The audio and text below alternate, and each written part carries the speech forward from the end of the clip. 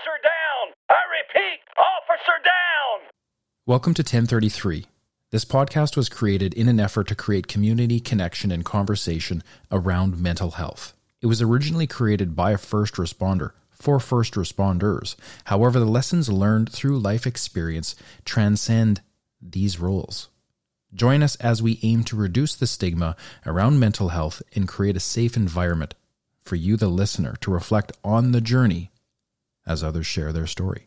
The success of this project is a result of the direct support from the listeners and from corporations. This support directly translates to increasing the quality of the podcast that I am ultimately able to provide to you. I would like to take a quick moment to hear from our sponsors who believe in this project. CannaConnect's mission is to empower military and RCMP veterans on their holistic journey to wellness through community, conversation, and medical cannabis education. CannaConnect is committed to providing opportunities to engage with supportive communities across the country at their wellness lounges from coast to coast. Drop in anytime to grab a coffee, meet their team, and enjoy fulfilling conversations with like-minded people. CannaConnect understands that healing requires a holistic approach, which is why they put so much emphasis into connection and the community.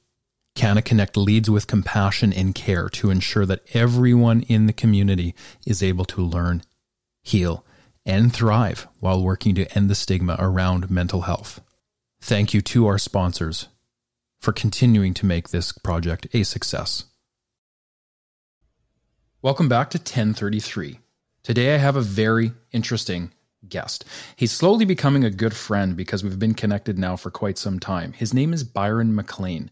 He's from the East Coast, and he, from 1998 to 2008, was a member of the Canadian Armed Forces. He did 3 tours in Afghanistan. He then went on to leave that position, that role, and he moved over to the RCMP as a Mountie. And he was a Mountie from 2009 to 2021. He retired just this last April in 2021. Now, the story of service doesn't end there. He has continued to give back to his community, but in a much different role now, in a much different fashion. He's now an ambassador to CannaConnect, and he's also an RCMP liaison. Byron, it's absolutely amazing to finally have you on the podcast. Season 3 is very much geared towards how we help others and who's doing that in the community to make sure the RCMP out there have the proper supports in place to navigate through the troubled waters of post-traumatic stress or mental health issues as a result of first responder trauma. So first off, welcome to the show. Thanks a lot there, Nathan. It's finally good that we're able to connect like this. I know we've been on the phone there back and forth quite a few times. So I think it's been a pretty good, it's been a roller coaster of a year, but to get hooked up with you in 1033, yeah, I'm pretty excited to be here. So thanks very much. I first came across, I think it was you and Steve Glode. You popped up on my phone and you guys were doing something for CannaConnect. And I was blown away by the vulnerability and authenticity that while you both sat there and talked about some of the struggles that you had through life and how CannaConnect now is geared towards not just being a medical cannabis company, but also trying to pay back and invest in the community because they see a very real need to help others. And that actually caught my eye at first. And that's kind of how I reached out to you. Now, before we go down the path of where you're at right now in life, I'd love to kind of go back and talk about your past, getting up into the military and the RCMP. And we'll kind of focus there for right now. And I kind of want to focus too on how, who you were prior to the military, why you got into the military, and how that started to maybe slowly impact you, and then what motivated you to join the Mounties. You know what? Sit back. You're going to get a little chuckle out of this. So, I'm originally from Glace Bay, Cape Breton, and that's just a small little place over here in Nova Scotia. We call it an island. Well, it's connected by the causeway now, so I guess we're not an island anymore. But you know what? It's a very different culture over there. I come from a blue collar family. My father was a welder, my mom was a seamstress.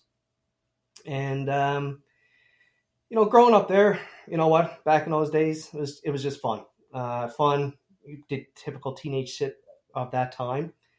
But throughout there was one specific time I remember my father was taking me out on a job, a welding job, and it was actually at the barracks, the reserve barracks, 2NSH, which would be the second Battalion or Second Regiment of Nova Scotia Highlanders. And we were doing there, and there was a bunch of fellas that were out doing some PT, physical training. My dad looked over at me and he goes, "You should turn around and do that." And I'm like, "No way, I'm doing that. I'm not getting involved in people's wars. I don't believe in that." Fast forward, and we go through the years. You know what? To be honest with you, I started getting really good into the drinking and the party scene. Living at home, I tried university. I hated it. I probably lasted about 30 days there. And I was just working really basically some dead-end jobs and not really living up to my potential. And literally what happened, Mom and Dad had enough. I was 18 years old at the time, and Dad drove me right down to the recruitment center for the military, dropped me off. Said, "I don't care what you're turning around doing, but you're not doing what you're doing at the house." Dropped me off literally at the recruitment center. I go in there and I don't even have a clue what's going on. I don't even know what the military is all about, a rank structure. And I go in there, I'm like, "I'm here to join the military." And they're like, "Okay, what do you want to join?" "And you got to take this aptitude test." I took the aptitude test and I scored. What did I score? I don't think I scored that well, to be honest with you. They said, "Okay, you can be an infantier, you can be a tanker, you can be an artilleryman." I'm like, okay. Ironically enough, all those you only for infantry. I believe for infantry you only needed grade 10. I did graduate. I said, "Well," they said, "You want to see a video on infantry?" I said, "Yeah, sure." So they popped in this VHS, and it showed all the cool stuff, the guns, the blowing up, all the cool stuff that you see in the movies, right? I said, "Okay, I'll do that." And the catchphrase was this: "Do you like camping, fishing, and hunting?" I'm like, "Well, I like camping and fishing. I never hunt, but yeah, I'm in." My camping consisted of a trailer, you know what I mean, and a fire and beer. That's what my camping consisted of. So, anyways, I went through so I signed the line when I was 18 years old, and I went to my basic training when I just freshly turned 19. Sent me out to Saint Jean, Quebec. First time I was out of basically Glace Bay, living in a friggin' city. Quebec, out of all places, Montreal. I can barely speak English. So I went through all my training. I finished that basic training. And the side bet back home was people were actually making bets of when I was going to be coming back home. I passed basic training, and then I go out to Meaford, Ontario, and that was Meaford was the main training area for, we call it the RCR Battle School. And that is the Royal Canadian Regiment. That was the regiment that I was going to be going with. I went out there. I was out to Meaford. I think it was like 6 months. And wow, now that was something else. I thought basic training was hard. No. Battle school for infantry was hard. I went through my training, and I had some difficulties. Boy, oh boy, did I have some difficulties. And it was a drinking culture back then, even in the military. I made it through my battle school. And then I go and I get posted to the 2nd Battalion, the Royal Canadian Regiment, in Gagetown, in Ormocto. And I spent 10 years there. And I have to say, it was some of the best times of my life, but also some of my worst. So during that time, I met lots of, I call them brothers. Dennis LeBlanc being one of them. Trevor Bungie, Brian Lawler, Jeff House, Daryl Bradley. These are just some main people I'm just naming out just because I figure I just named them out because they were literally my brothers. Jimmy Oakley, amazing people. And then I was there for a couple of years. Like we were there doing training. Then then when 9/11 happened, wow, life changed for me in 9/11. It wasn't too sure that that's when Canada was starting to put their foot forward into Afghanistan. Buddy of mine, Darcy Grosinger, he was with the PPC Light, Prince of Patrician Canadian Light Infantry. They were the first ones to go over in 2003. And then I was shortly gone back. 2000. No, they were not 2003. They were there very shortly thereafter. I'll make that correction.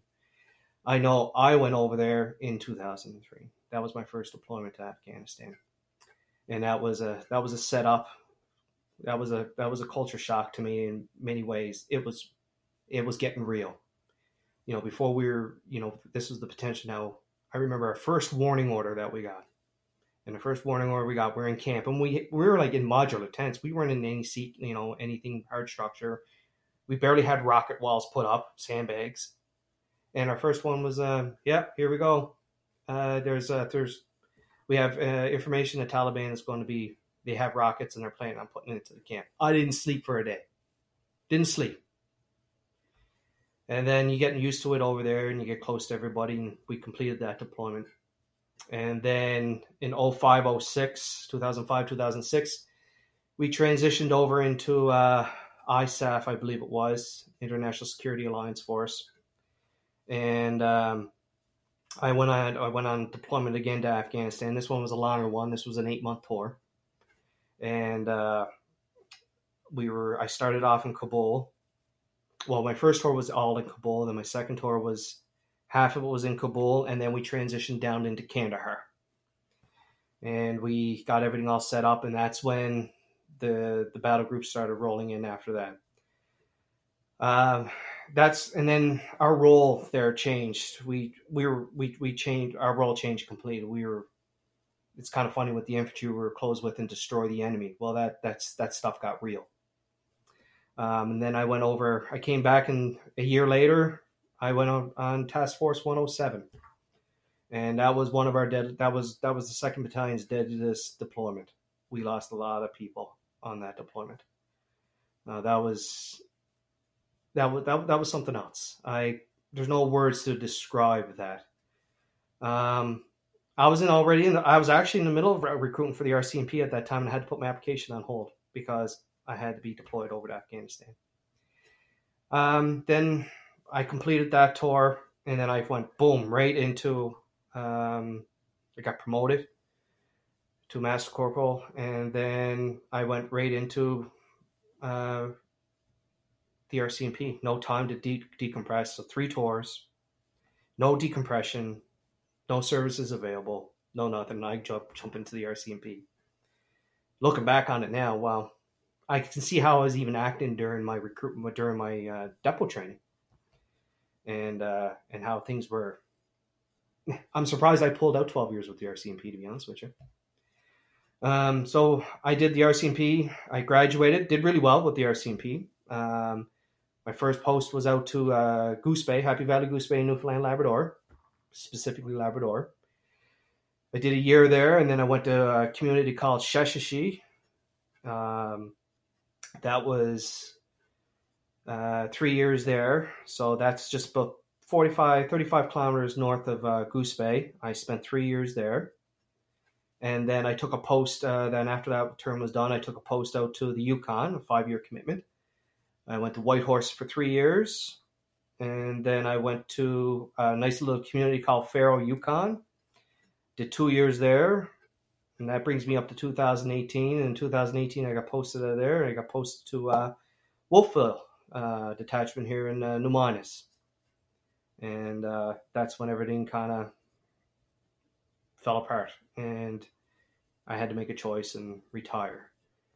It's probably some key things to that. And, Nathan, I know before we spoke, you said there's nothing off the table here, and there's not. And, I am going to share something here in regards to that, if that's okay. So basically, there was a breaking point in 2014 where I looked down the barrel of my gun. And that was a very tough time. I put pressure on that trigger. And the only thing that stopped me from pulling that trigger was a picture of my son. And then I got called to it, and I was in uniform. My family and my wife, they were away in Newfoundland for visiting. I was by myself. I was in uniform, full uniform, and I was just in my house having a break, and I was just It was a tough night that night. And like domestics, you can name it, whatever. You can pretty well picture everything what's going on there. And I took took out my service pistol, looked down it. I seen the rifling, seen the hollow point there. Put pressure, 7 pounds of pressure it needs to take to turn around and take that round off. I say I probably had about 3.5 on it. And then what happened? I seen a picture of my son in the corner, and then a call of the domestic came in, and I went and responded to the domestic. No one knew.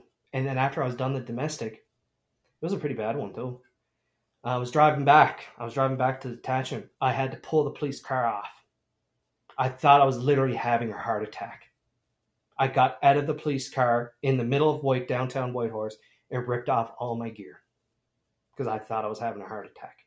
And I'm like saying, what the heck is a heart attack? I was fit. And then after I gathered myself up, put my gear back on, it wasn't even 5 minutes later, I was pulling over a vehicle and, doing the traffic stop for an impaired. Then after that, some things kind of went downhill after that. And then there was something that happened at the house. Me and my spouse, we got into an argument about something, and my wife turned around and said, like, Byron, you need to go get some help. Like, things are not right with you. So I checked myself into a hospital, and that was my first time off. I was off for 6 months, worked myself back, and I pulled out another 5 more years. And then here in Wolfville, happened again. I spiraled out of control, and things weren't going right, and that almost happened again. But I had a little bit more self-awareness at that time. I had some tools in my tool belt that I was able to access. And I came home one day. I got up for shift one day. I was after my appointment. I looked at my wife. I said, I'm done. I went to work, and I had my watch commander, Joe Frazier, come up. One of my best buddies, Earl Davison, come up. I said, I need to talk to you guys. And so what happened, I wrote a letter. I read it to them, and I said, like, that's it, I'm done. And I handed them my gun belt. And I never looked back, I said, that was it. And Earl turned around and told me, he goes, when you hand me your gun belt, I knew we were done. So and then it was 2 years after that, so I've been off now. I've been done now basically for 2 years. 2020 is when I went off sick, and 2021 is when I retired. And here you are today. Amazing how the story can continue and grow into a healthy space.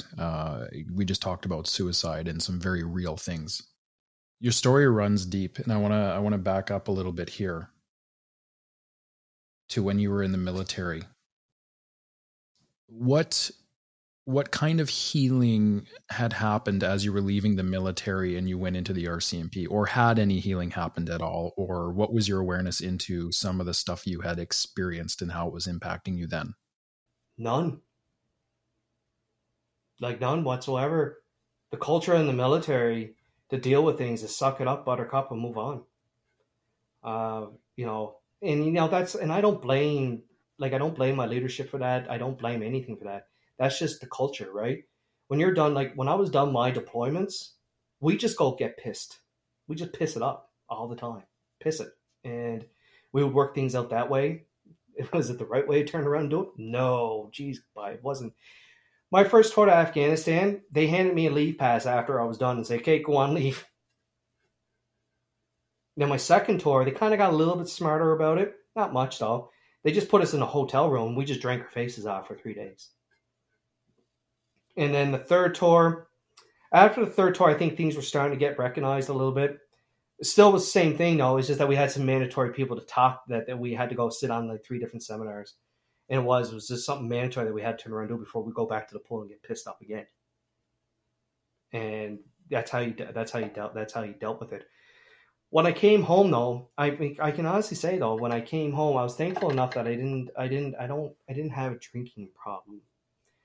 I was very fortunate enough that I didn't go down that road. I think it could have been easy to go, but I had my wife too at the same time, and she was very, very supportive, and she was able to, be there for me when I needed her, Even when I didn't know I needed her, I didn't know things were going off the rails. But I think back on things, how I'm like, oh, geez, but I was going off the rails. I hated sunny days. I prefer nice, gloomy days. I didn't have the same zest for life. Put me in a lineup with people, I was ready to, I was ready to like do some things that were very I was very aggressive, very, very aggressive. And, and I was always chasing. And so when I joined the police, when I joined RCMP, is almost kind of chasing that high. You know, you always want to be at that 10, never at that 3, right? And lo and behold, I was living at between a 7 and 10 for 20 some years. I had a nice, and I'm not saying that each place has its risks that you need to turn around and take, but I just didn't want to.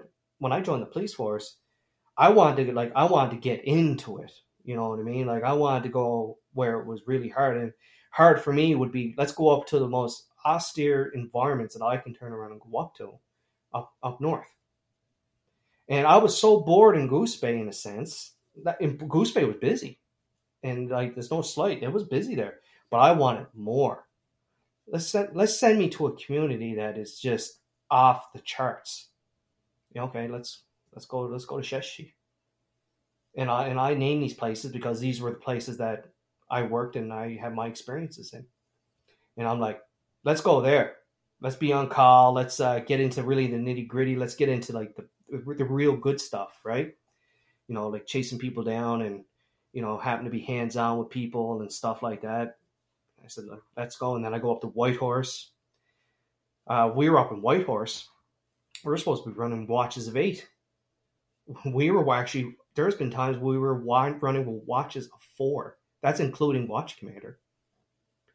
And it'd be nothing in the summertime to take 30 calls in Whitehorse in a 12-hour shift. And you got to say, it's a population of 35,000 people. I remember one time we were, and I reflect on these ones because it just shows how much you're trying to chase that adrenaline. You want to keep yourself up at that 10. I remember we had 2 domestics come in at the same time, and we know, do we go to domestics by ourselves? No, it's minimum 2. I remember having to make a choice, and I remember talking to my partner over the radio. Okay, you and so go to that call because that is actually in progress with a weapon, and I'm going to go to the other domestic, but I'm going to not take my time. I'm going lights and sirens, but I'm going to, you know, by the time I get there, that person should be already gone because that's the same thing. Those are the choices that we turned around and had to make. Were they right choices? No. You had to deal with resources the way it was. And I don't mind saying these things, and I hope it gets a lot of criticism from people or whatever else like that. That's not on me. That's a resource issue. That's not a me issue. We just try to deal with what we had to deal with at that time because we wanted to come home. So, but there was no ever resources. I've been to, like yourself, I've been to murders. I've been to different things. I lost how many times? I only had one debriefing. And no one ever asked how you're doing. And that's the culture that I want to try to change. My experiences go into that as well. Many times I had to breach policy because of the situation that I was in, the lack of resources. And it was just, there was no way around it other than to breach policy to ensure that there was not loss of life on a night when we were completely spread too thin. And again, this is very much on the RCMP. And I think early on, I started to recognize that the RCMP, while they are a good police force, they do a great job of training us and getting us ready for the field, but there are such massive issues behind the scenes that you don't really realize it until you become a Mountie. And the manpower is definitely one, right? Which then turns into this issue of, burnout. Burnout happens a lot sooner, and you get exposed to more trauma and more pressure cooker type of situations as well. And I mean, this all seems to be such a common theme. And I'm glad that we're actually talking about it, so that other people, as they're in it right now, they can say, you know what? Okay, I'm not just experiencing this thinking that I'm delusional. or if I'm bringing forward concerns of an 8-man detachment that constantly runs at half manpower, four members, or even 3, that's not healthy for you at all. It's not healthy. And I will add one thing right here with the RCMP. I've met some of the greatest people in the RCMP, and I still have the opinion of this, that the RCMP is the best police force out there. I do really want to say that. I had my ups and downs with them, but you're going to get that with anything, or any police agency, right? I love it, but there is one thing, and it's being talked about, and a lot of things are coming to light. We as frontline members, and even up to the watch commander, and maybe all levels, but I can only speak to myself. There was choices that had to be made that I had to make sure. How many? And maybe Nathan, you can turn around and say this. How many times have you gone to bed, gone to work, gone home, and you're wondering about that one call? Shit, did I get there fast enough? Or I didn't catch that person because of this or that. And you're up all night wondering, and you're going back into work the next day, and you're like, oh, thank God. You know what I mean? Like, it's because you had to make choices on that in that time. And I really do believe that. I think, I will say this, upper management, there needs to be an overhaul, and people need to start realizing that the things that were being, the positions that members were being put in. Because at the end of the day, the frontline member is the one that has to answer to it.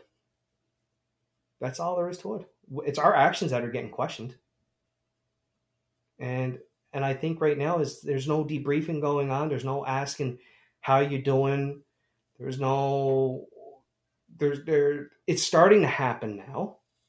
But during my first part of the career, there was nothing there to check in on members and see how they're doing. I don't know if the police force is properly equipped to deal with the mental health issues that are currently taking place. I know the internal strides that are happening right now with the RCMP in an effort to try and better support its members, better educate them through depot, through training. So there's some improvements, right? Like, I have to give them credit where credit is due, but I also don't believe that they are best suited to look after the mental health of their own members, given the current environment with the staffing shortages, with the police force spread across Canada, with all of these different issues that are constantly taking place, right? We all know so many people that have walked a mile in these shoes. And I mean, we're branching away now from the military and talking just specifically about the RCMP right now in this moment. I don't have a lot of experience with the military, so I can't comment. But the RCMP, I don't believe that they are able to properly deal with this issue. I am going to agree with you on that. Do you know where I think I see the change from the ground up? Okay, out in Regina, they're doing this. They're doing some good things. They are implementing some really good things in there. Like, I will give credit where credit's due. I think, like, out in Regina, I think they have these the recruits going through, and they're monitoring them throughout their, I think, first 5 years of their service, and I think that's, and gathering studies from that. And I think that's awesome. I want to be a little bit controversial here. People, the mental health aspect and the wellness of the members is going to come from the ground up. It's going to come from people with our years of service. And I'm going to tell you the reason why. I think there's a lot of officers in the higher ranks that have their own issues, and they're not addressing their issues. And therefore, that's a funnel effect that goes down. There is a lot of people in upper management that have seen a lot of things that are not dealing with it. There has been a couple of officers that have come out, and I give them hats. I give them props. There was one officer over Newfoundland, Labrador, and he's up there. He's up there in the senior management. And I'm like, when he came out with this article, and I want to send it to you, Nathan, actually, my wife, I was like blown away. I'm like, that, you know what, for the officer corps, it's either he's on his way out or he just don't care, because he just basically kind of, career suicide there. So I see the changes from people like, unfortunately, I wasn't able to, I'm trying to do it in another form, but I know lots of members that is putting their mental health forward, and it's pumping it up the chain at a command, and they're acting on it. They're checking in with their watchmates. You see the new watch commander is saying, "Hey, how's it going?" Or "How are you doing?" You see the people on the watches, your watchmates, saying, "Are you okay?"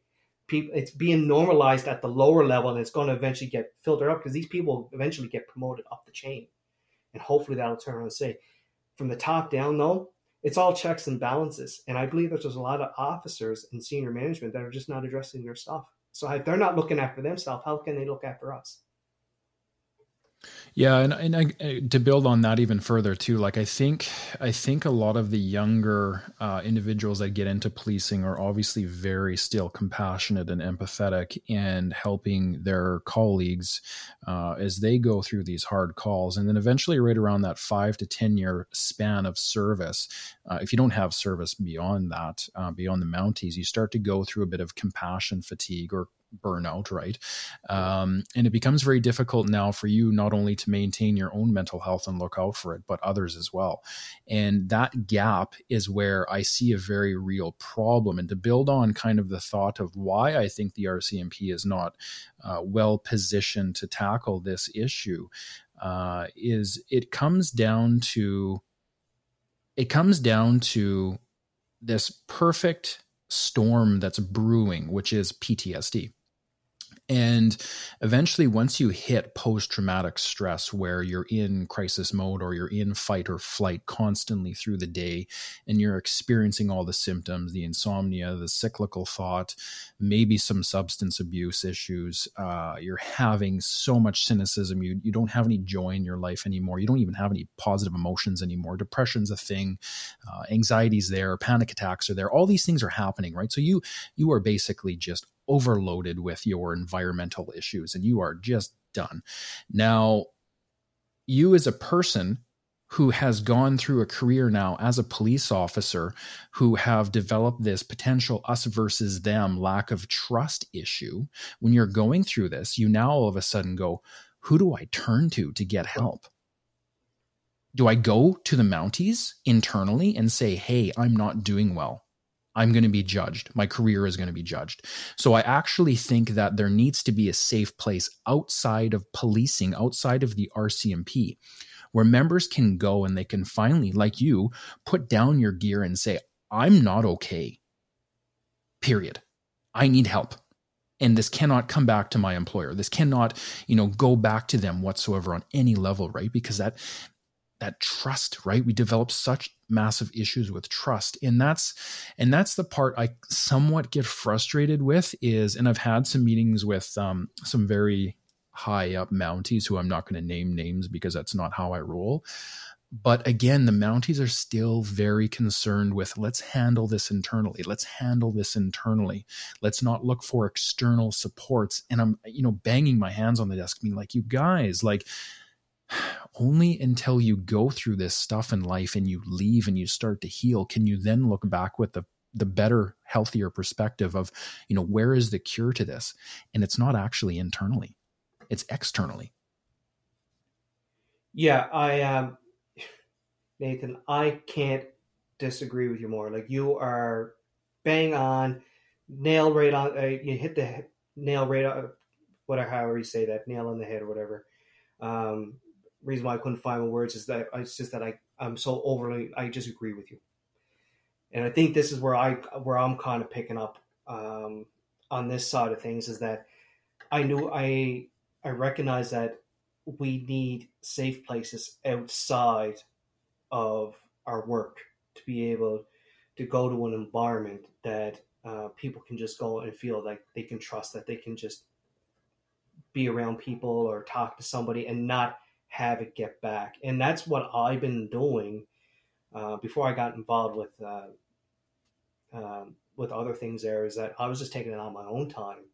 People would reach out to me all the time and say, hey, Byron, like, what's going, like, when you went through this, how did you handle it? Or, where did you, so I just wanted to make sure that I'm arm's length from the RCMP. I call now what I'm called, I call people, or I say to every return, I'm uncodable. So you can come to me and I don't have to turn around and say anything to anybody, because, you don't have to worry about that, because I can say what I feel. I can give the advice from my own personal experience to them without having to have any repercussions from the organization. And hopefully that helps that other person make decisions for themselves. Absolutely. And that's the beauty of healing, right? I mean, I was getting very passionate in that moment because I get very defensive towards how there's still this massive gap that just in 2022, we're still not addressing it, this component of proper supports for our members. And while as frustrating as it is for me to have this perspective in yourself and so many others who have now retired and gone through the journey of healing themselves and the very hard work that comes along with that, they still look back and just go, oh my God, RCMP, get it together. Right? Yeah. Listen to your people that are now on the outside. Listen to what they're saying, because they've walked a mile in those shoes and then they've put themselves back together. And you and I have done a fantastic job of this. But again, I'm going to come back to you. So now your journey through the RCMP, we've painted this very deep picture of what life looked like for you. Substance abuse wasn't necessarily an issue, but the binge drinking definitely was. And that was a cultural thing that was used to hopefully, maybe try to help out some of the harder emotions that came from, the military over to the RCMP. And whether that continued or not, I'm not going to dive too much into it because I've spent a ton of time on substance abuse. So we all know kind of why it happens, right? And why addiction happens. But you go into the depths, obviously, of suicide and now the impacts within the family. The wife says to you, you need to go and get help. You recognize, you start your journey in around 2014 to about 2019. You buy some more time for yourself within the Mounties. And then you get to a point where you recognize you're done.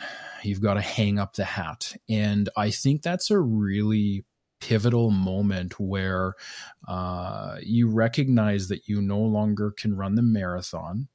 I think you've had now probably by that point well over 20 years of service with the RCMP and the military.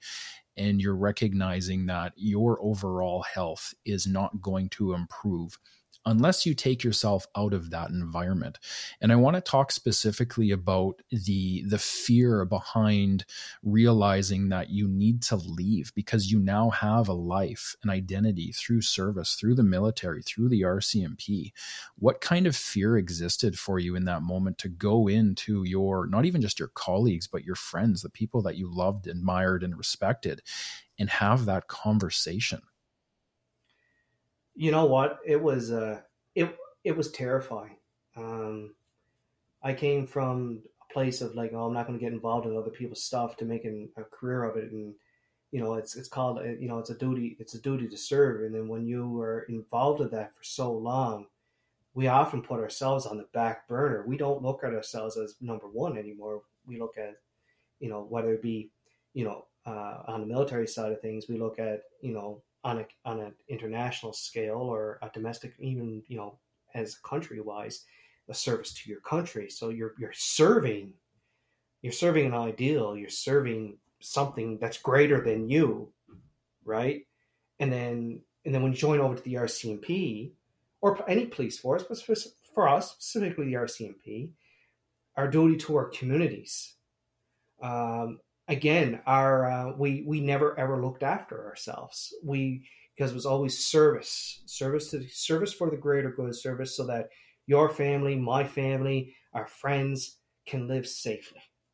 And we wear that on our shoulders. And then all of a sudden you can't do it anymore. Then you're like, oh my God, you're terrified. You're like, what am I going to turn around and do? What? I'm going to look after myself? How am I going to look after myself? What am I going to do? How am I going to provide for my family? And then you go through self-doubt, and then you get into a depressed state, and you're like, how can I turn around and be, if I can't be that, then how can I be anything else? Like, am I failing?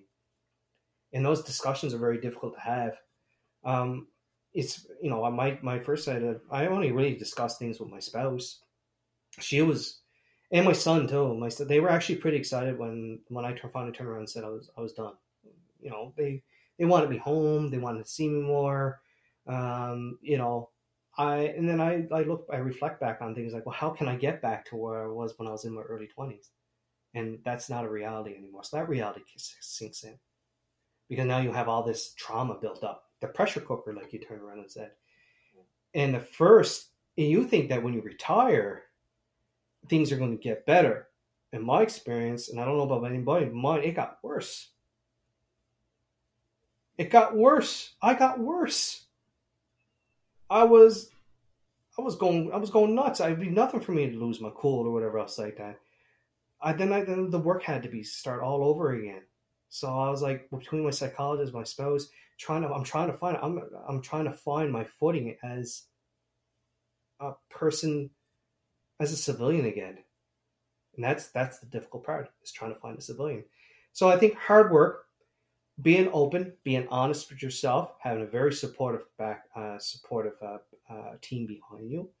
That could be your psychologist, your wife, your spouse, your boyfriend, girlfriend, family, whatever you want, friends. My circle got really small. I made sure my circle got small because I wanted to be around people that I trust. And then all of a sudden I started healing. I started finding my footing. And then I hit another back road again. I'm like, well, I want to serve again. I want to be a police officer again, or I want to go. I'm like, no, that's crazy. You're not going to do that. Then you're going to try to find what's my purpose again? And my purpose now is that I always want to help and I always want to serve, but now I can do it without red tape. I got a nice long leash. The company I work for, CannaConnect, they're very supportive of me. We're opening up wellness lounges. This is now how I can serve the communities. I want to serve the community of first responders and veterans and their families. Because if they're doing good, then that means they can serve their communities good. It's amazing how we beat ourselves up when we hit a place finally with first responder work where we know that we're at the end of the rope and we can't go on. There's not another day and not another hour that we can possibly go on in this role. It's done. And there is fear behind it, but eventually there's a higher degree of motivation behind the strength of that fear of walking away that absolutely overpowers the fear. And you walk in with this confidence that you've never had before. It is your whatever you want to call it, your breaking point, your moment of strength. And you definitely hit that at one point in your career as well. And so many of us do. And it's really important for one to recognize that moment and not take it as a negative thing and not believe that you're not going to be able to go on from being a Mountie or a first responder and build a life beyond that. It actually gets better. And the interesting thing too, that I loved how you reflected on the authenticity of your own journey. And the vulnerability was that when you actually stepped away, a lot of us think, oh, perfect. We're going to be retired now. We're going to heal because we're out of the environment. And then all of a sudden, the first day off, we're like, this is getting harder. This is getting harder. And I do believe it is designed that way so that it forces us to truly heal and look at ourselves. I mean, we're not even going to dive into the childhood trauma or this, the adrenaline junkies that we become. But when you're at home and there's no stimulus around and you're an adrenaline junkie for 20 plus years of your life and there's nothing happening, it drives you up the wall. Yeah. Right? How many times can you empty the dishwasher? How many times can you clean the kitchen? How many times can you be an amazing dad? Veterans struggle with that when they first get into this space. Now you can learn to teach the body to move slower, to find that pace, to get away from the adrenaline, to heal, to invite, getting out of the space of fight or flight. And it sounds like you're doing a perfect job of that. So again, I'm not going to talk about that too much. I'm going to aim to more towards the point of how you now go from Mountie life to realizing that you can still actually serve your people and serve them well without expectation whatsoever. That is hardwired into you as an individual, and that is hardwired into many of us who become first responders. But now you're doing it through CannaConnect. And I'd love to hear how that transition happens. You know what? That transition, that's actually, I have nothing but pride. To turn around and say that I volunteer with CannaConnect. Remember, when we got our badge, we were so full of pride. We're the unstoppable new rookie Mountie, and we're gonna solve all crime. Nothing but pride. When I joined on the team with CannaConnect, it was the same thing. When I to go back on that, when how I got involved with CannaConnect was I was about to be retired. I was probably about 6 months out from retirement, and a buddy of mine, Dennis LeBlanc, we were in the military together, and we true brother. We were privates, and he worked up the ranks his way, and I worked up mine the other way. I joined the police. He kept on doing what he was doing. We deployed on different deployments while we were in the military. I seen his post come up about CannaConnect. And I said, what's this all about? What is my buddy Dennis into right now? So anyways, I messaged him. Dennis, what's this CannaConnect all about? He messaged me back. He goes, what are you doing now? I said, I'm actually getting retired. He said, let's have a conversation on the phone. I actually wasn't even in the mood to have a conversation on the phone. I didn't want to talk to anybody, to be honest with you. But he's my buddy. He's my best friend. So he was my brother. I'm going to give him the time. If it was anybody else, I'm like, no, I don't want to talk. Called him up. He's like, Byron, what are you doing, man? I said, listen, buddy, I'm just going through the process of retiring. He goes, well, this is what CannaConnect is all about. I said, okay, yeah, interesting. And I was wanting to try, now that I'm getting out and I'm out, I was trying to look for alternative ways to deal with my PTSD and also my physical ailments too. I was interested with cannabis. So anyways, he said, Byron, check out these lounges. He said, come on up. Come on up. And I was doing something on the other end of it too. I was getting into the aspect of some different types of treatment that we'll probably talk about later on down the road. And he said, come on up, let's check it out. I went up to Ormocto, New Brunswick. That's where he had this clinic. And I walked into this clinic. And I thought it was going to be, I've heard of them, but I didn't really know anything about them. And you can make anything look nice on a website. I walked into there and I was like, wow, this is something else. Right off the bat, the lounges speak for themselves. Nothing but wellness. They don't, there's no holding of the product. There's no selling of the product. It's just an area that you can turn around and you can get a prescription if you want a prescription. But that's on the other side of the coin. And that we can speak about that too. But the wellness aspect of CannaConnect is out of this world. I walked in there and it was like Starbucks for first responders, or something. I also coined it Legion 2.0. Free coffee, juice. That's all that is offered there. The program that they provide for their veterans and first responders at no charge, and the atmosphere is a very therapeutic, relaxing atmosphere. And the best part of them, one thing that really caught me about it, everybody forgets about families. The families that are attached to the veteran first responder. They go through, people don't imagine what they go through. They're the ones that first responder's coming home. They actually got to deal with the first responder coming home. And so they're welcomed into these lounges and are also welcome to participate in all the programming. All the programming's free. I'll give you for like an example. Just in August there, CannaConnect in Sackville, they were holding canoeing and kayaking on a lake. I go down there. I take my son with me. So there's the veteran first responder participating in it, and the whole family's participating in it. And that's that wellness that goes along with that. They are able to be taking part of that. It's also the atmosphere. There's lots of times we go for coffee as police officers. We go for coffee and we want to go and have a coffee for a break, before shift, after shift, whatever. But we got to always watch over our shoulder of what we're talking about, because a lot of times the general public just don't get it. It's not their fault, and I'm not upset with them for it. Same way as they shouldn't be upset with me. They're not They're not living in my boots, and I'm not living in theirs.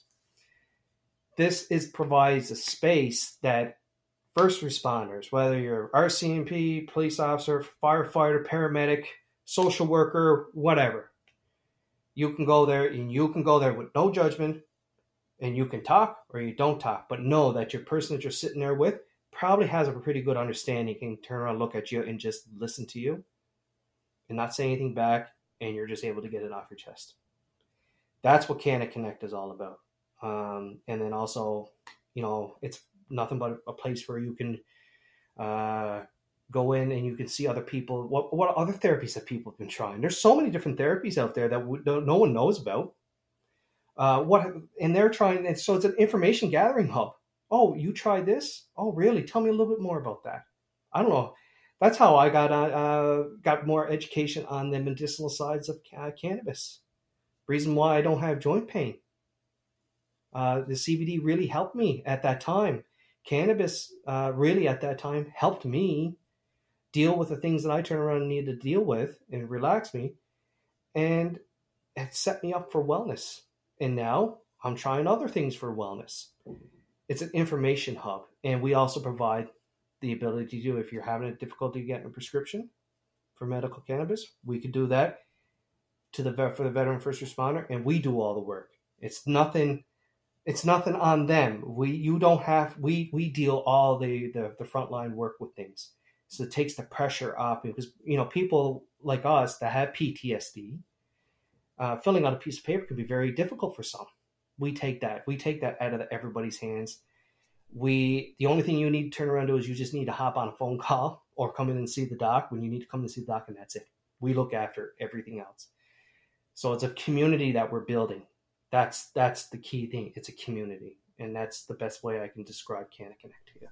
I think it's really important to recognize that at a certain point in the journey with PTSD, the traditional means of promoting healing or safeguarding your health, physical, mental, emotional, spiritual, all that stuff, the traditional lines of medicine may no longer work for you, and they didn't work for me anymore. So when I hit that point where I needed an alternative, and I believe medical cannabis was something that would work for me, that was back in 2017 when it was just becoming legalized.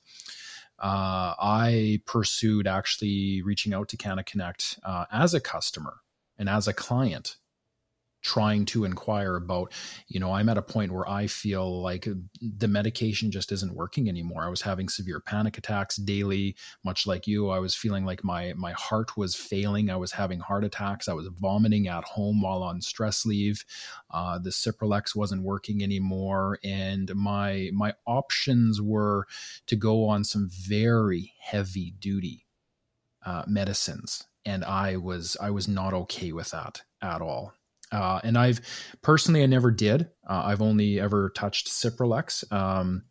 But I've heard of some friends getting on antipsychotics, and just a whole slew of like these really powerful medications. Do they help? I think they do to a degree, but again, it's such a complicated issue. And I do believe that if we're in a bad place with PTSD, I do believe there is some kind of, you still need to be connected, right? You still need to have kind of, a resemblance of who you are so that you can process some of the emotional pain, some of the trauma. And I do think at certain times the medication might be too powerful where it allows us to lead a life, but we're not really connected anymore either. And I like the approach of cannabis because it allows you to treat the amygdala, to deal with a fight or flight, to promote connection, and a whole slew of other positive things. Now, my journey, and we've spoken very openly about this, I fall into addiction at one point. So I unfortunately put medical cannabis on my tool belt, and I didn't put anything else on my tool belt. So I wear that one. That is not a reflection of CannaConnect at all, period. But that was my journey. Now, the good story with that is that I eventually get to a place where I've become very healthy now. So I do believe that this was all meant to happen this way. I don't have any regret about going down that road. Medical cannabis for me was an incredible tool. I believed in it so strongly that I believed that was the only thing that I needed, wherein lay the issue, right?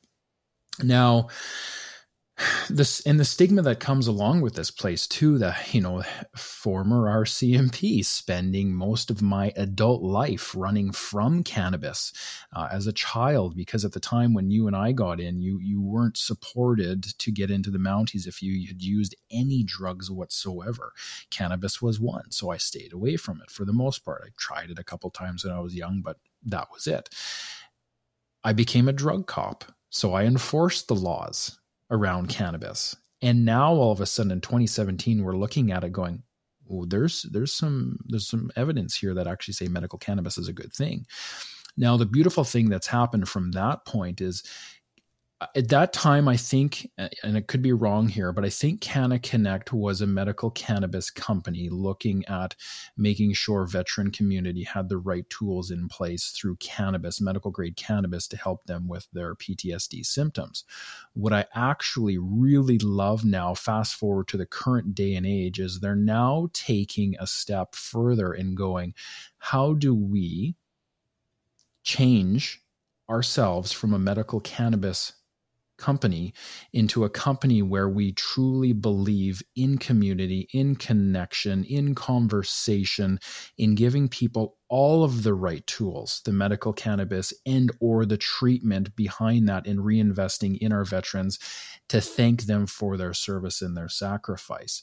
The company has grown to understand this on its own, and I actually applaud you and CannaConnect immensely for this. This is how we help the veteran community heal. Yeah, you nailed it. It's always going to be. It's always, the business side of things is always going to be based around the cannabis side of things.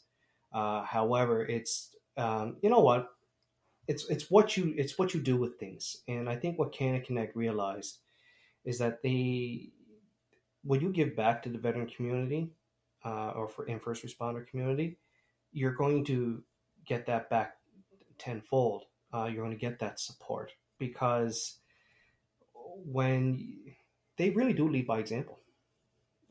That's all I have to say is it's just it's 3 people that own it, but I'm going to tell you, they put their faith into every ambassador that is out there. And every ambassador just believes in them, because it's what they give. It's what they give back. And when you give back the way they give back, you'll have that loyalty, and they want to keep on coming back because they're providing a wellness. These lounges, they're just it's a community. They created a community, a supportive community, and it's amazing how they did it.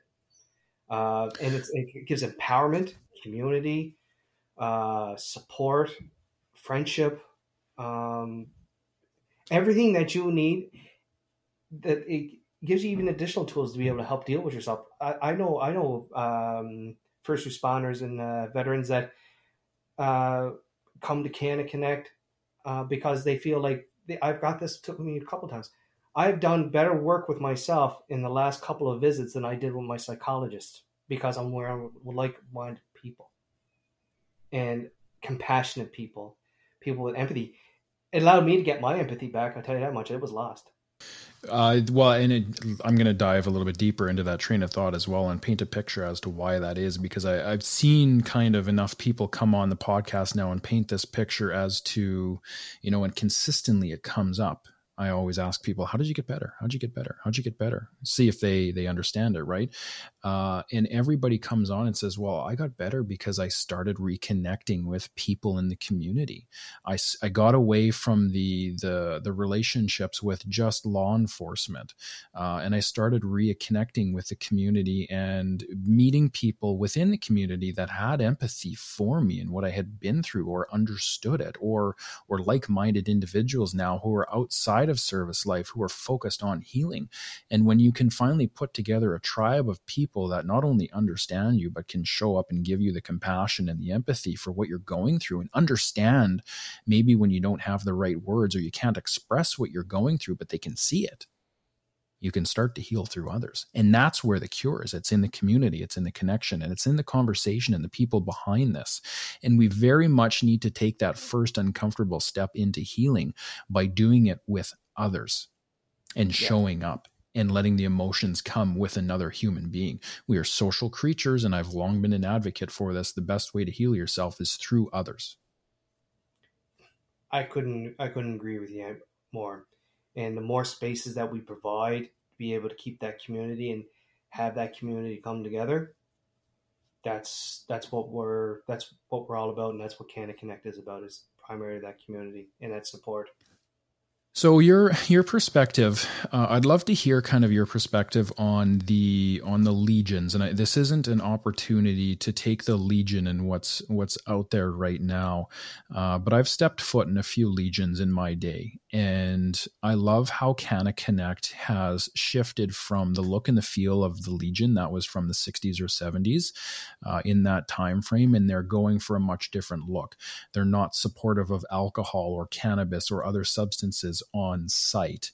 They can get you the support to get access to medical cannabis if that's what you choose to do, but they promote this much different thing aside from the Legion. Did you ever go to a Legion, and what was your experience with the Legion as opposed to, say, some of the things that CannaConnect are doing right now? And what are those stark differences? What's the feedback you're getting from the people that maybe have tried either or together, or just the new lounges that are in place right now across Canada? You know what? I appreciate what you're saying about the Legions, and I guess what we're talking about is the RCLs, the Royal Canadian Legions. They were good for their time.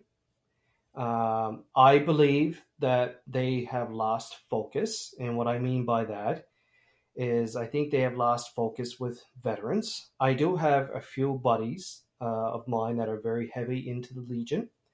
They were either once a president or are currently a president of their local branches, and they do nothing but great things. Okay? Because they are veterans.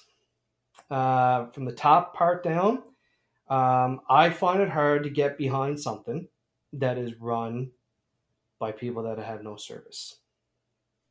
Now, you can turn around and say, well, CannaConnect is owned by 3 people that have not served. And yes, you're correct. But the difference is that they allow and have trust in their veterans and ambassadors to run the clinics. Whereas the Legion has a very civilianized look on things. They believe in bringing in their revenues through, their bars, okay, and they're providing different functions. I also have an issue with, I can't talk about every Legion, but I know there has been some Legions that I brought up the credibility of service with some of the members. And I've actually found out that their service is not exactly what they're supposed to be. When brought up, nothing was ever done. So these are 2 things that I was part of a Legion at one time, and you know what? I've seen some things go on. Me being questioned as a veteran, but I can't have the right to question their credentials as a person working for me or working with me. So I believe that the Legions, that's why I call it CannaConnect 2.0. It's about the veteran. It's for the veteran. It's what the veteran wants and what the veteran needs. I find the Legion has lost its way in that. They need to restructure. They need to have people that are in their leadership roles. We need to have veterans in that. And I can also understand the aspect of them saying, well, we haven't had anybody stand up to the plate. It's hard to have anybody stand up to the plate when they don't feel welcome. And when I was an Afghan vet, we were shunned to the side a little bit, actually quite a bit. We weren't recognized for some reason. I don't know why. It wasn't if you didn't serve in World War II, I guess you weren't a veteran. I don't know. That's the mentality I had. But then I had that judgment come from someone that was a relative of a veteran. I don't get that. So they do good work. They do. There's a lot of veterans that are out there that are participating with them that are doing great things. I give them hats off to them. They're working for their community, and they're continuing that service outside of their service. But yeah, that's where I stand on it. I'm a kind of hot and cold with them.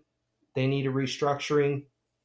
I don't think their interest is making money and not give the services that they are supposed to turn around and give.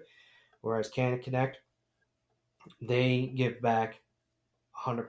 They give so much back, and they provide these spaces that are therapeutic without the alcohol, without the gambling.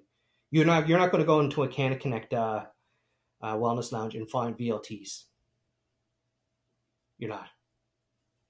That's feeding an addiction. The Legion, and this isn't a conversation to paint a picture that the Legion has no value. The Legion has immense value, but I think as we are growing in this space of understanding how to approach mental health for veterans, we are finally having some innovation, a different way of maybe doing things. And it's being tested currently live by CannaConnect. They're rolling out the lounges across Canada. Now, how many lounges are out there right now in Canada? And for some of the communities that do not have lounges, is there going to be an opportunity for those lounges to also make it to the communities where they are not currently at? Yes. Short answer to that is yes. Right now, I think we have about between 14 and 15 lounges right across Canada, right from Newfoundland right out to British Columbia. We are always constantly looking at expanding, and obviously, that's one of the roles that I've been, that I fill here, is especially on the first responder aspect, our CMP aspect of things. Where would be strategically good places to maybe place some lounges so that they can have access to. There's lots of talks. There's always if there's a need and we can fill that need, we'll put it there. For those communities that are kind of a little bit far out of reach, there is an online platform. This is actually CannaConnect started off on an online platform, to be honest with you, and then went to a brick and mortar wellness aspect of things.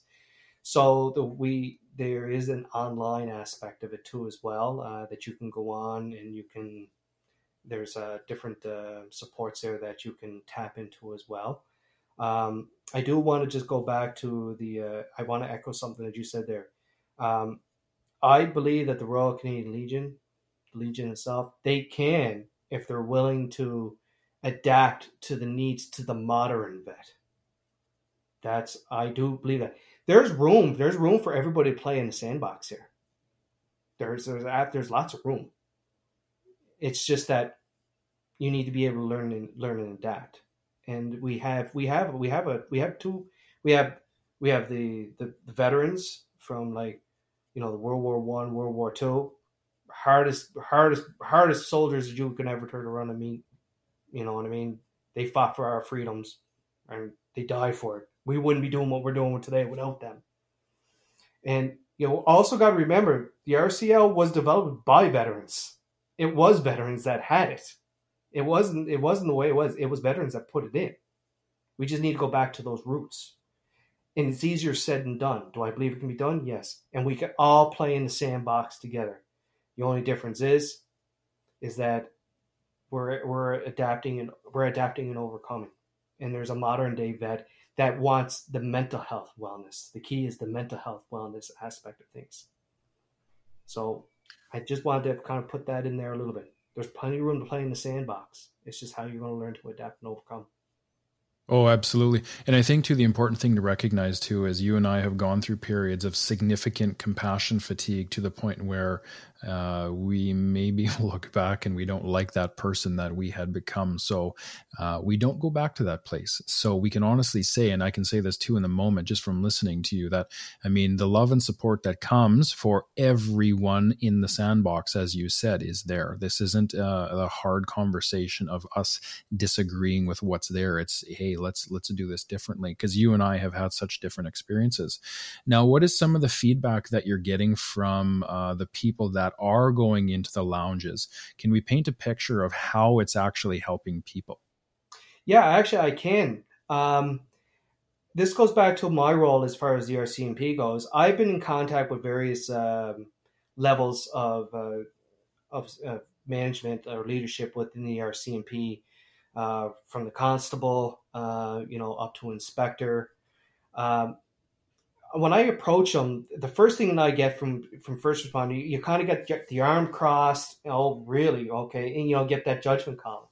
I don't really get into it that much with them. I said, listen, you trust me? Yes, Byron, we trust you. I left on great terms. Like, it's not like I left and I left kicking and screaming and cursing everybody out. I left really on good terms. There's no one that can turn around and say anything negative about me within the RCMP. Maybe that I could have been a little hot headed, but that was a different Byron at that time. I tell them, you come to the lounge with me. I'm not even going to tell you anything about it. Go online, Google CannaConnect. You can kind of see what it's all about. And then, you know what? I'm going to take you down, because the lounges talk to themselves. So as soon as I get them through the front door, I get this. I even got this from an RCMP vet that was like 70 some years old.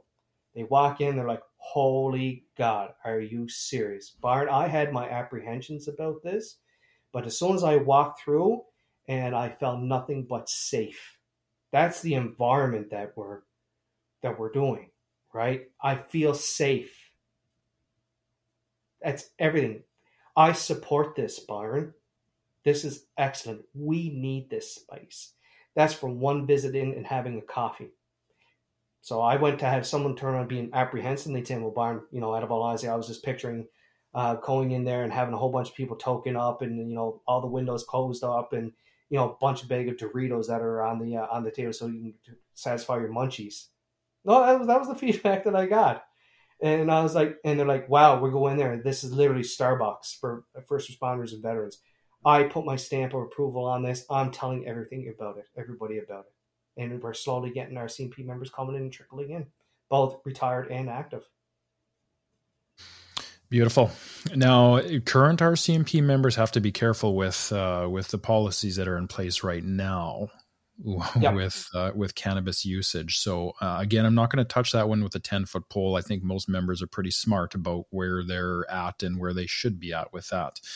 But it's phenomenal to hear that the supports are finally there. And I've long believed, and this ties into kind of that earlier thought that I had, where we have rehab facilities, we have our operational stress injury clinics out there, and those are great options. And I mean, let's talk about rehab too, even in the sense of you can go to rehab and not have addiction issues. There are trauma programs that are specifically designed for first responders to help them navigate and get through post-traumatic stress.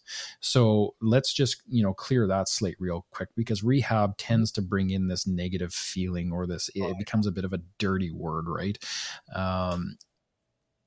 There is such a significant gap in between the person that is in crisis, full-blown crisis, now looking at either OSI or rehab, and the person that is slightly just before crisis, where you're starting to be, and I always make this reference, the frog in the pot of boiling water. And we need to capture opportunity for that person. And I think these wellness lounges are very much going to fill that gap, where there is such a significant chunk of time where a person is now starting to kind of flounder and go down the path of PTSD, but they really have nowhere to turn. They have nowhere to turn to express themselves, to connect with people, to learn, to educate themselves, to tackle the stigma of mental health issues from trauma. So my complete support, and I applaud you for what you're doing. You've found the answer, I believe. And I think these lounges are a significant step in the right direction. Thank you very much, Nathan. I just want to comment to one thing, and you're right, don't want to touch this with a 10-foot pole. When I want to just go back to when I say like active members, I just really want to stress that at these lounges, okay, there is, in regards to medicinal cannabis, there is nothing held on site. So there's nothing held on site, and there's nothing being sold on site. That is, it's a prescription. We provide the avenues of getting a prescription, we don't even bring it in. That once the veteran or their first responder is got their prescription and whatever else like that, all their product is sent to their home from the licensed producers. We're just providing the outlet. When you come to these lounges, all you are going to be getting is you're going to get whatever coffee you want, espresso, refreshments. A lot of times we'll have some, other little bit of food on or whatever else like that. And we support other veteran businesses too as well, whether it be coffee, shirts, like clothing. Like we support a lot of things. So I just really want to make sure that, the veterans out there that are first responders listen. When you walk into these lounges, you might see a little bit of information off on the corner about medicinal cannabis use. It's not flown. We don't even allow usage on site. That you need to go medicate at home. And remember, the cannabis side of things, we look as a medicine. We're not looking at, this is not a rec use. You want a recreational use, you go to a recreation store, or like say here, for example, in Nova Scotia, you go to the Liquor Commission, you purchase your recreational cannabis there, and you go home and do that there. But your medicinal cannabis, we look at it as medicine. It is medicine. It's prescribed as medicine. It's used as medicine. Can we shift to putting the spotlight back on you and where you're at in your healing journey? I'd love to hear kind of your reflections on how you've gone through recognizing what you went through with the military, the RCMP, and now being an ambassador for CannaConnect, and where this has put you to where you are right now in this period in time, a year after retirement. Because again, this is very fresh. You've only been retired for a year. Not a lot of time has really transpired. And if you look at the overall picture of 20 plus years of trauma and very hard life or hard miles, I would expect your healing to be a lot slower than what it is. But you actually look and appear, and I know you're doing very, very well. So let's hear from you, kind of how you look at your own healing and where you're at right now. You know what? Even from the way I looked now, or how I feel now and I feel then, I feel like an amazing. I've come full circle. I feel amazing. I found a purpose, so I have a purpose.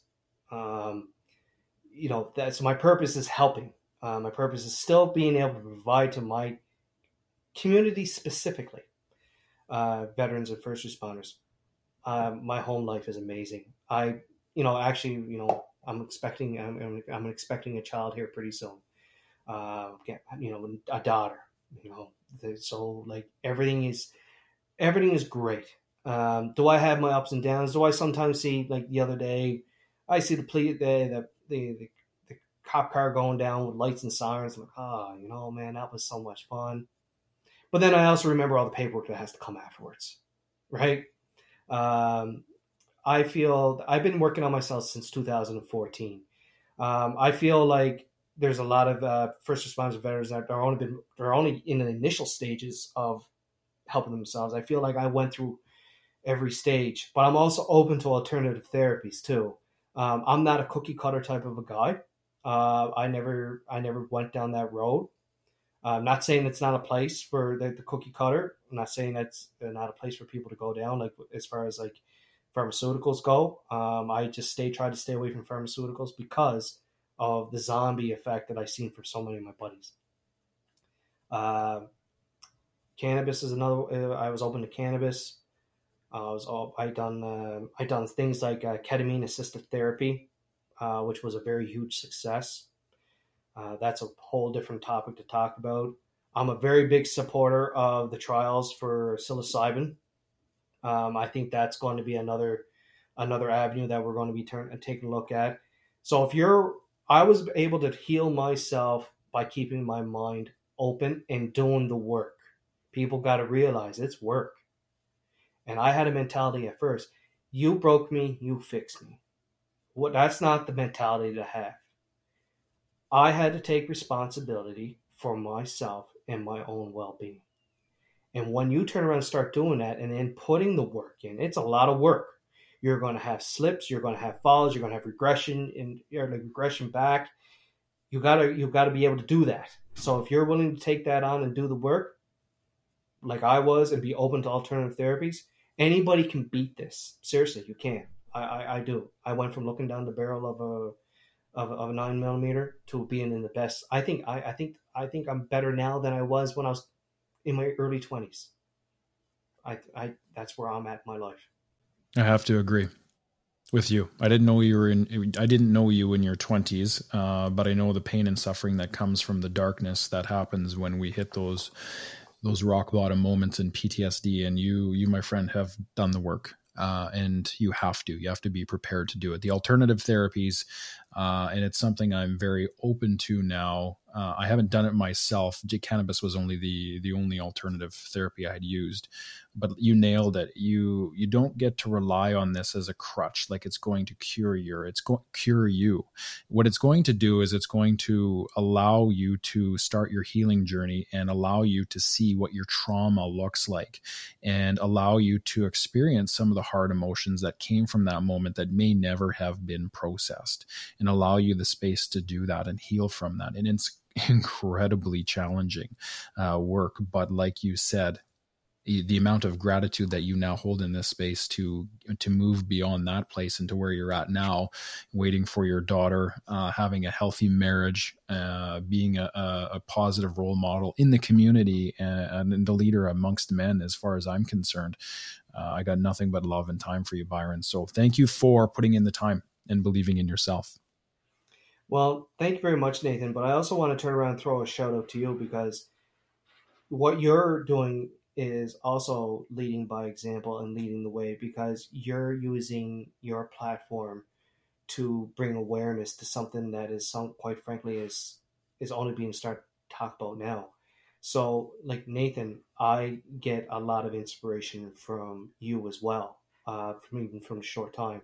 So, what you're doing in this in this whole community is priceless, and you need to keep this going too as well.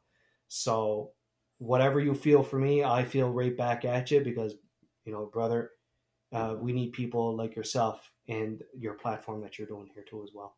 I appreciate it. We're going to keep the lights on in this house for some time. That's for sure.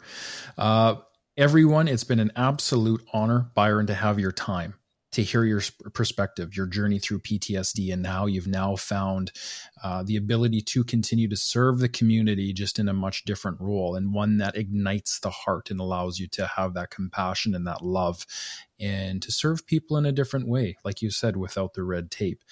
Before we close off, do you have any kind of hopeful words or any kind of wise advice from your journey to where you've gotten today that you would love to share with others? Yeah. Be patient and don't beat yourself up. Take the time, recognize that you're going to fumble, but realize, but it's picking when you fumble that ball, it's picking it back up and moving ahead. The biggest thing, also, be accepting. You got to accept what you've turned around and taken in. For everybody out there, you've endured. You've endured, so people that have went through traumatic, first responders, veterans, you have been dealing so much with the negative sides of society, and we often lived in chaos. Remember that you can get strength from that. I often turn around and say, one of my buddies said it perfectly to me, Byron, you went through what other people could not. Take strength from that and gather the strength from that, knowing that if you persevere through that, you can persevere through this. But also, don't accept the hands of help. If there's someone that's reaching out and wanting to help you, it's not because they want something back. They just legitimately want to help you.